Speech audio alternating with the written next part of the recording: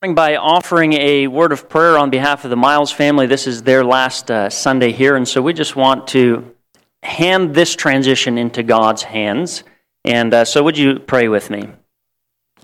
Father, we do thank you for the blessing that we've had in having these years of times of praise and worship and study and fellowship with the Miles family. And Father, we want to hand this entire process over to you. We know that you have seen this process from its beginning and through to its completion. And yet in the midst of it, we walk through it as we experience what you already know. I pray, Father, for a smooth transition. I pray for transitions for the children as they incorporate into new schools, as they build and develop new friendships. I pray that you would be with them through that. I pray for Aaron and for Katie in work transitions and jobs and parenting in a new city and relationships with family.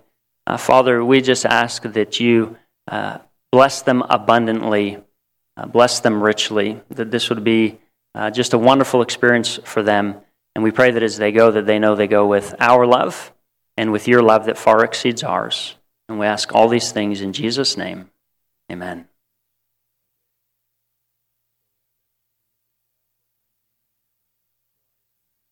My wife sometimes jokes that I don't catch subtle cues, but I'm here by myself and I figured out I need to start wearing a face guard, and maybe people would feel comfortable sitting a little more closer to the front. I don't know if people are just worried I'm going to spit on them or something, but I'll see what I can arrange by next Sunday. Maybe make it a little safer to sit up closer to the front. Tom Stucker is a guy who loves United Airlines, and United Airlines loves him. He has flown in his lifetime nearly 22 million miles. That's like flying around the world more than 835 times. And because he flies so much, he's a part of an ultra-exclusive, rarely known little VIP club that United Airlines has. When he arrives at the airport, he always has a designated spot. He will be greeted by name there with his boarding passes handed to him. There's somebody who will take his bags right out of his car. He doesn't deal with them. He goes into the airport and they lead him to an unmarked door. He goes through that door and he's at the very front of the line at TSA. He will be escorted through the TSA pre-check, and then he will be taken to a United lounge. Not like the lounges that you see, but lounges that have unmarked doors. These exclusive folks go into these lounges where they can eat and drink whatever they want. Every single flight that he boards on United Airlines, he is greeted by name, and he is given this royal treatment. If there's ever a flight that he is on that is delayed, they will hold his connecting flight. They will meet him on the tarmac in a car, and they will whisk him over to his connecting flight. When you fly 22 million miles with an airline, they're going to treat you nice. So Tom says of this experience that it is an experience in which he is treated like the President of the United States. He says he is treated like royalty. He is treated like a king. Now, when you fly 22 million miles with an airline, that means you don't get to spend a lot of time at home. And Tom says, my favorite place to be is at home. But he also confesses that going home is always a transition and an adjustment for him. He goes from being King Tom to, hey Tom, would you take the garbage out? Hey Tom, the refrigerator's broken.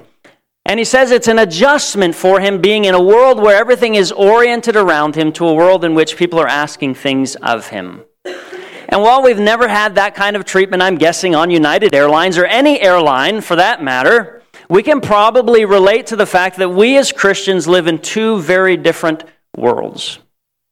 The one world that we live in is a world that is kind of powered by this production machinery that is so anxious and so willing to ask the question, what do you need? What can I do to make your life easier? What can I do to make your life better? And when they come up with the answer, they will make a product. And that product will be geared around us and catered to us. It's a kind of a world where we value comfort and success and just a little bit more.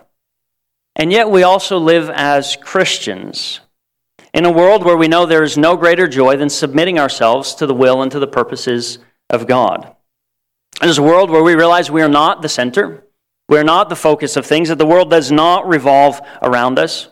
It's a world that values self-control and contentment and service.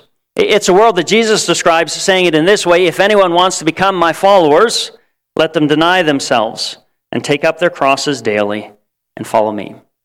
So this morning I want us to just begin to explore what it's like living in these two worlds, asking ourselves which of these worlds is really dominating how I think and how I live. Both of these worlds have a natural gravitational pull. It's like the people movers at the airport. When you're standing on them, you're actually moving somewhere. And both of these worlds are trying to pull us deeper into something. Do we live with kingdom values, or have we intentionally bought into the idea that we really are the center of all things?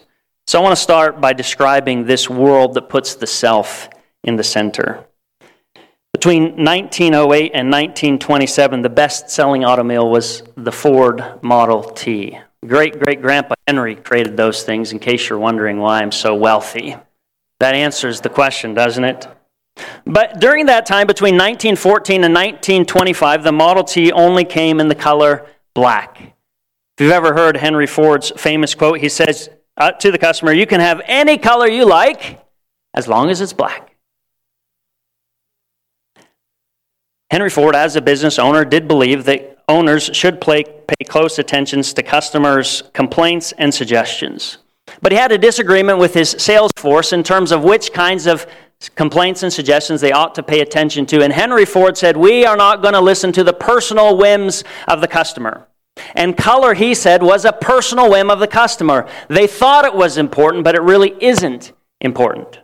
And that seemed to work well for a time until another manufacturer, General Motors, said, "Hey, we will give them whatever they want. Their personal whims will become our wish and command."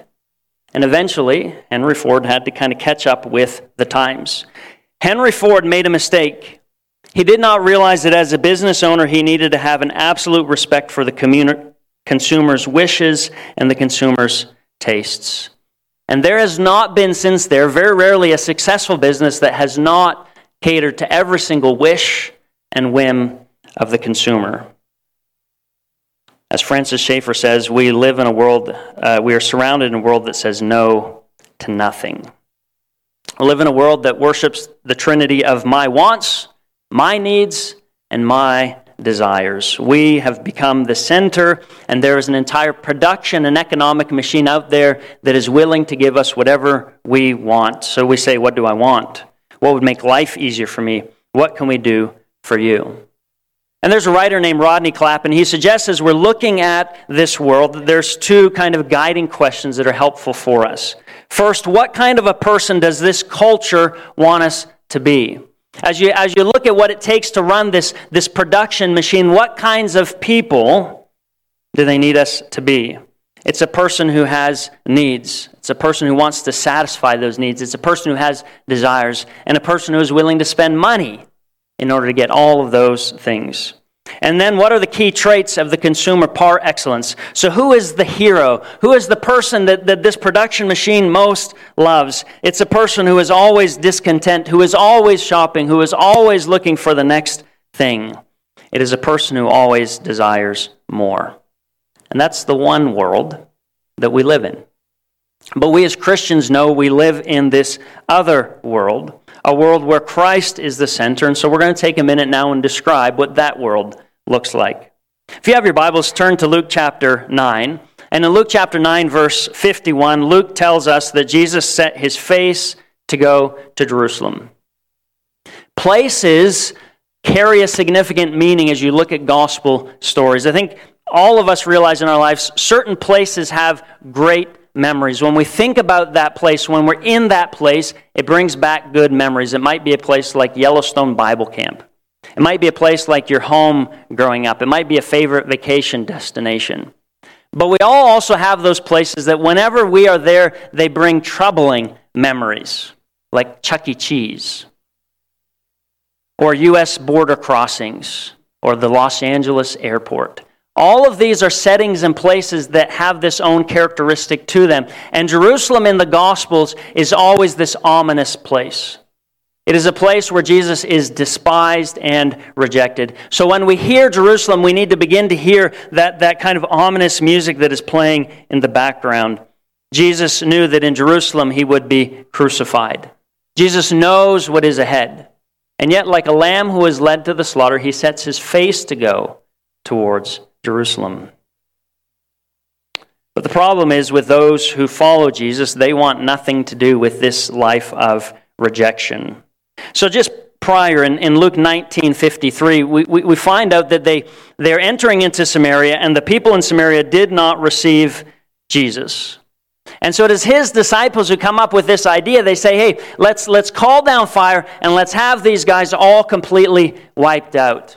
In this world in which the self is the center, when you're not treated right, when people don't do what you want them to do, the natural solution is to say, what would make me feel better? And if lightning would strike them and they would all burn, man, that would make me feel better. And that's what they ask of Jesus. They implore Jesus to give them permission to just wipe them out because they'll feel better. Because they want to be self in the center. But Jesus, we are told, turned and rebuked them. He rebuked this way of evaluating a life where we live in the center. And so in Luke 9:57, then, we're told that as they were going along the road, someone said to him, I will follow you wherever you go. And we need to remember when he's going on the road, where is he going to?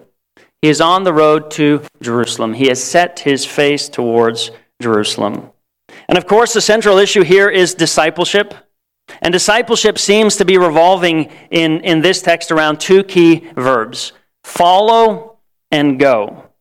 And to follow Jesus means, it doesn't just simply mean following him as in walking behind him. Following Jesus means being willing to go to the places that he sends us.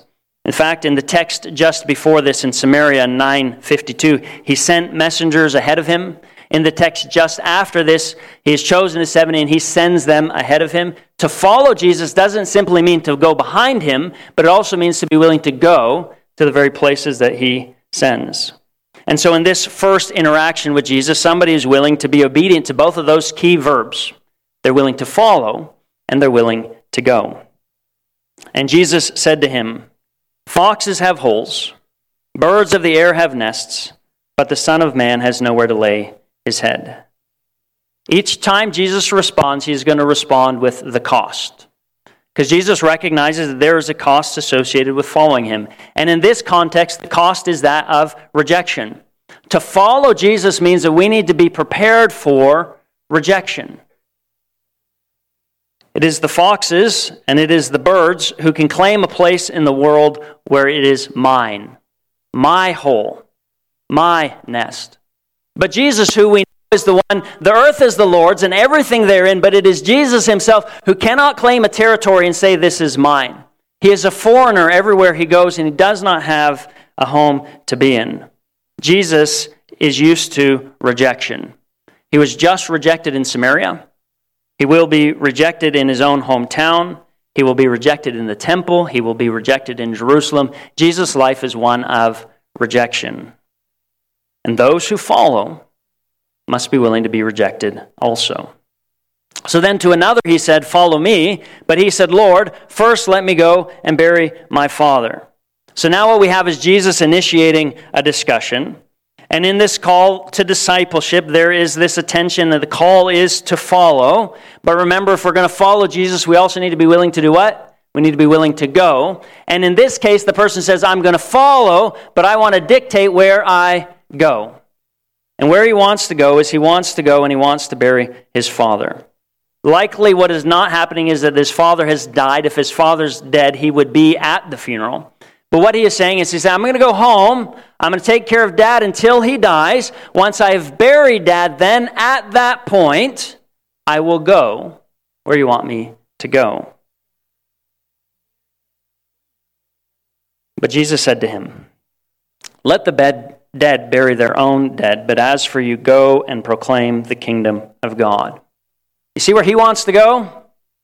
And then Jesus wants him to go elsewhere, to go and to be a person who proclaims the kingdom of God. There is a cost associated. The cost in this case involves reorienting family obligations and family priorities. And then there's a third. Another said, I will follow you, Lord, but first let me say farewell to those at home. It's likely what this person is asking for is for his family's blessing. He wants to go home. He wants to say, here's what I intend to do. And he wants to hear them say, God bless you, go with God. And with that blessing, he will go back to Jesus and follow him. And yet we recognize also that he puts his following in the future tense. There's some things I need to fix. There's some things I need to take care of. Once that's all organized, then I will follow you.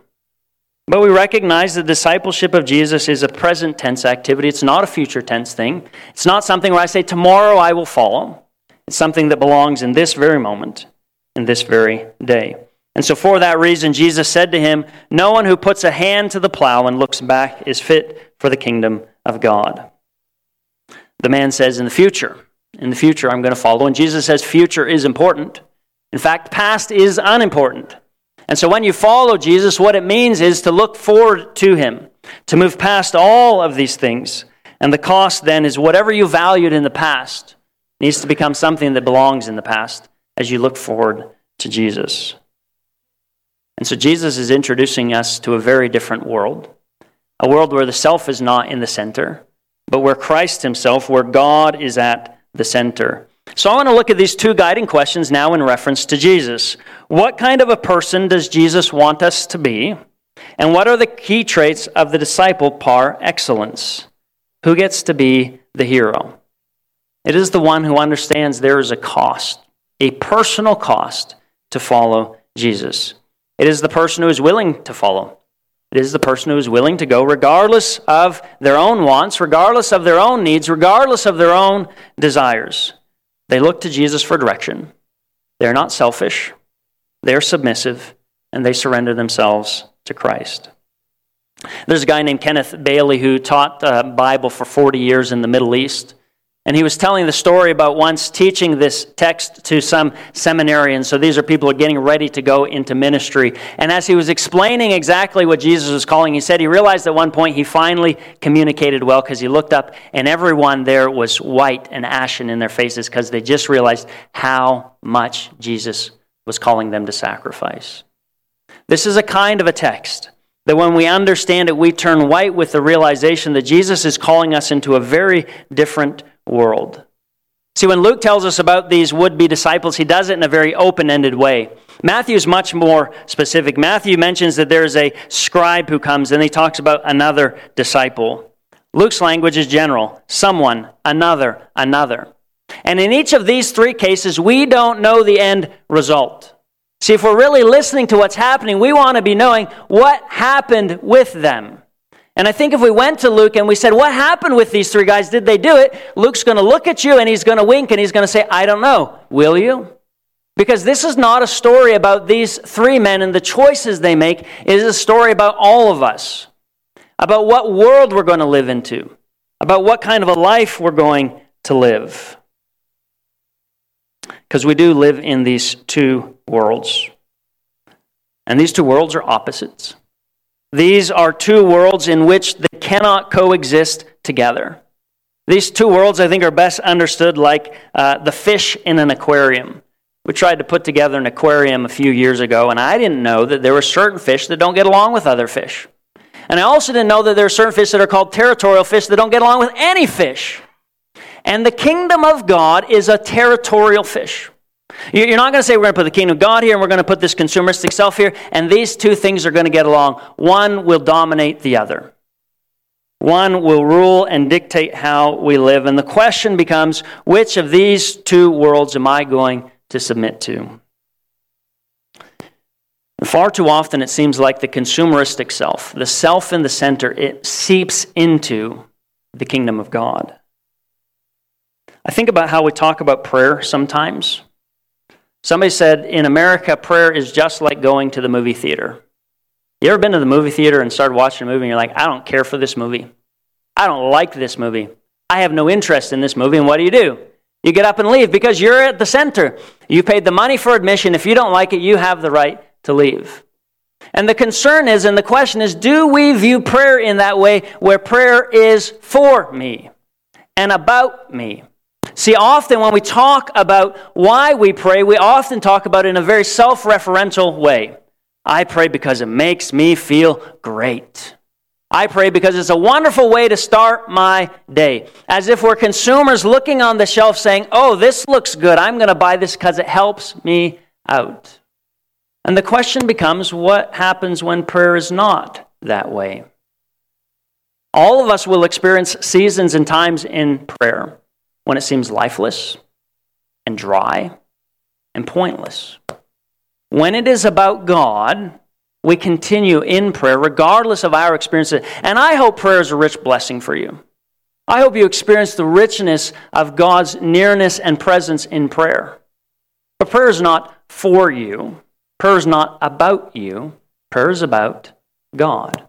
And so even we realize that there are ways that this world of consumer in the self, this trinity of our wants and our needs and our desires, somehow it keeps finding its way back into the center of things. So I want us to just kind of talk about a little bit of a pathway forward. I mean, how do we begin to live into the world where Christ is the center when we're part of this larger world that constantly wants to make us the center of all things? When I think about that, I think about transformative practices. What are the practices that were we to do them over and over again, they would help form us into a certain kind of a person? I mean, Jesus at the end of the Sermon on the Mount spoke of those who hear the words of mine and act on them.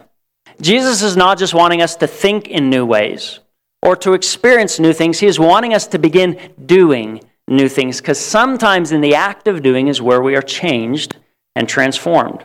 So we're going to begin with our two guiding questions.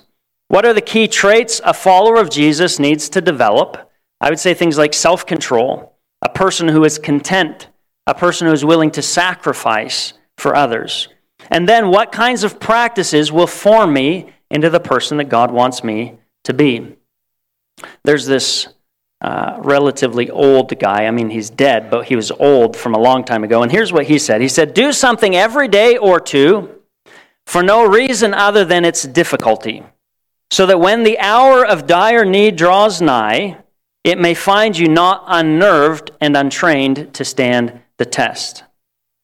What William James is saying is this: how will we be able to pick up our cross if we can't even endure a song service where we don't like the songs that were selected? How will we pick up our cross and follow him when we say, oh, I just can't be in the room with that person because they rub me the wrong way? How are we going to pick up our cross if we always do exactly what we want to do? And we always have exactly what we have. If we cannot be successful in the small things, what makes us believe that we will be successful in big things? There's a Christian writer, and I tried to track down who it was, and I can't remember, so some guy. And he suggested each week going through this process, and I find it a helpful process. As you sit down and you plan out your week, he encourages us to ask and answer two questions. The first is this: how can I serve someone this week? Begin your week with some intentionality that there's a person out there. Who are they? What's their situation and what's their need? And what can I do? So this week I'm going to help X person by doing Y. And you begin your week by realizing what makes this week successful is not just if I get everything I want, but if I have an opportunity to serve someone. The second question is very similar to it that he suggests is, how can I surprise someone? And how he differentiates these two things is by saying sometimes it's good to do some big thing, some really significant thing for people. And as you look at your week, you say, man, I don't got a lot of time to do so many significant things for so many people, so I'm going to do significant things for no one.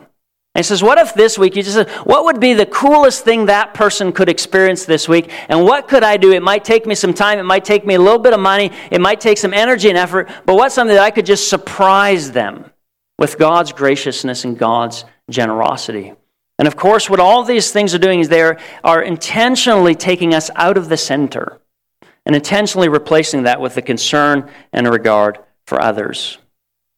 I want to finish this morning by sharing a story of someone who I think is learning this lesson and how he's putting things together. His name's Bob Goff. Bob is a lawyer, a professor, a best-selling author, a speaker, and he's a Christian. And he tells a story about going to Orlando for a conference. He was invited to speak there, and so the organizers of the conference had arranged for him to have a limo pick him up. And so the limo driver's there, and he meets the limo driver, and he can tell that the limo driver's trying to figure out, like, what makes you so special that a limo's going to pick you up? And he just kept saying, I'm just Bob. I'm just Bob. Anyways, he's a really social, outgoing guy, and so he makes sure that the window is down so he has a conversation with the driver, and they're talking along the way, and the driver says, I'm retiring next month. And Bob said he leaned forward in the window, and he said, hey, have you ever gotten to drive in the back of one of these things? And the driver said, no, they would fire me if I ever got in the back of the limo. And he says, hey, you're retiring in a month anyways. Why would it matter if they fire you now? He said, pull over. And so the driver pulled over, and Bob took his hat, and he got in the front seat and drove, and the driver got in the back seat. And he drove the rest of the way. He drove his driver to the conference center. That's the kind of a person who does not believe I have to be at the center of everything. I mean, think about what it takes to think about what would it be like to be someone else? And what would it take for me to serve them? I think that as I read the gospel story about Jesus Christ, I'm reminded constantly we are called to push the self out of the center and to allow Christ to fill that space. And so as we go into this week, I pray that we will be a kind of a people who look outside, who look up, and then we vacate that space that the world wants us to say, oh, you need to stay there. That we vacate that space so that we can love and serve others. Maybe this week we could let someone sit at the front and we can take the seat in the back. May the Lord bless you and keep you. May the Lord make his face shine upon you and be gracious to you. May the Lord turn towards you and give you peace. And just remember, as we head into a world that is calling us to act in so many ways contrary to the gospel, we need to remember that we don't go on our own power or on our own accord. We go with the grace of the Lord Jesus Christ. We go with the love of God and the fellowship of the Holy Spirit. We're going to sing a song in just a moment. I'll be back in the back. I guess, Mike, you're the only elder. Mike's going to be back there. If you want somebody to pray with you, want somebody to talk about where your life is at, we invite you to come back there while together we stand and sing this next song.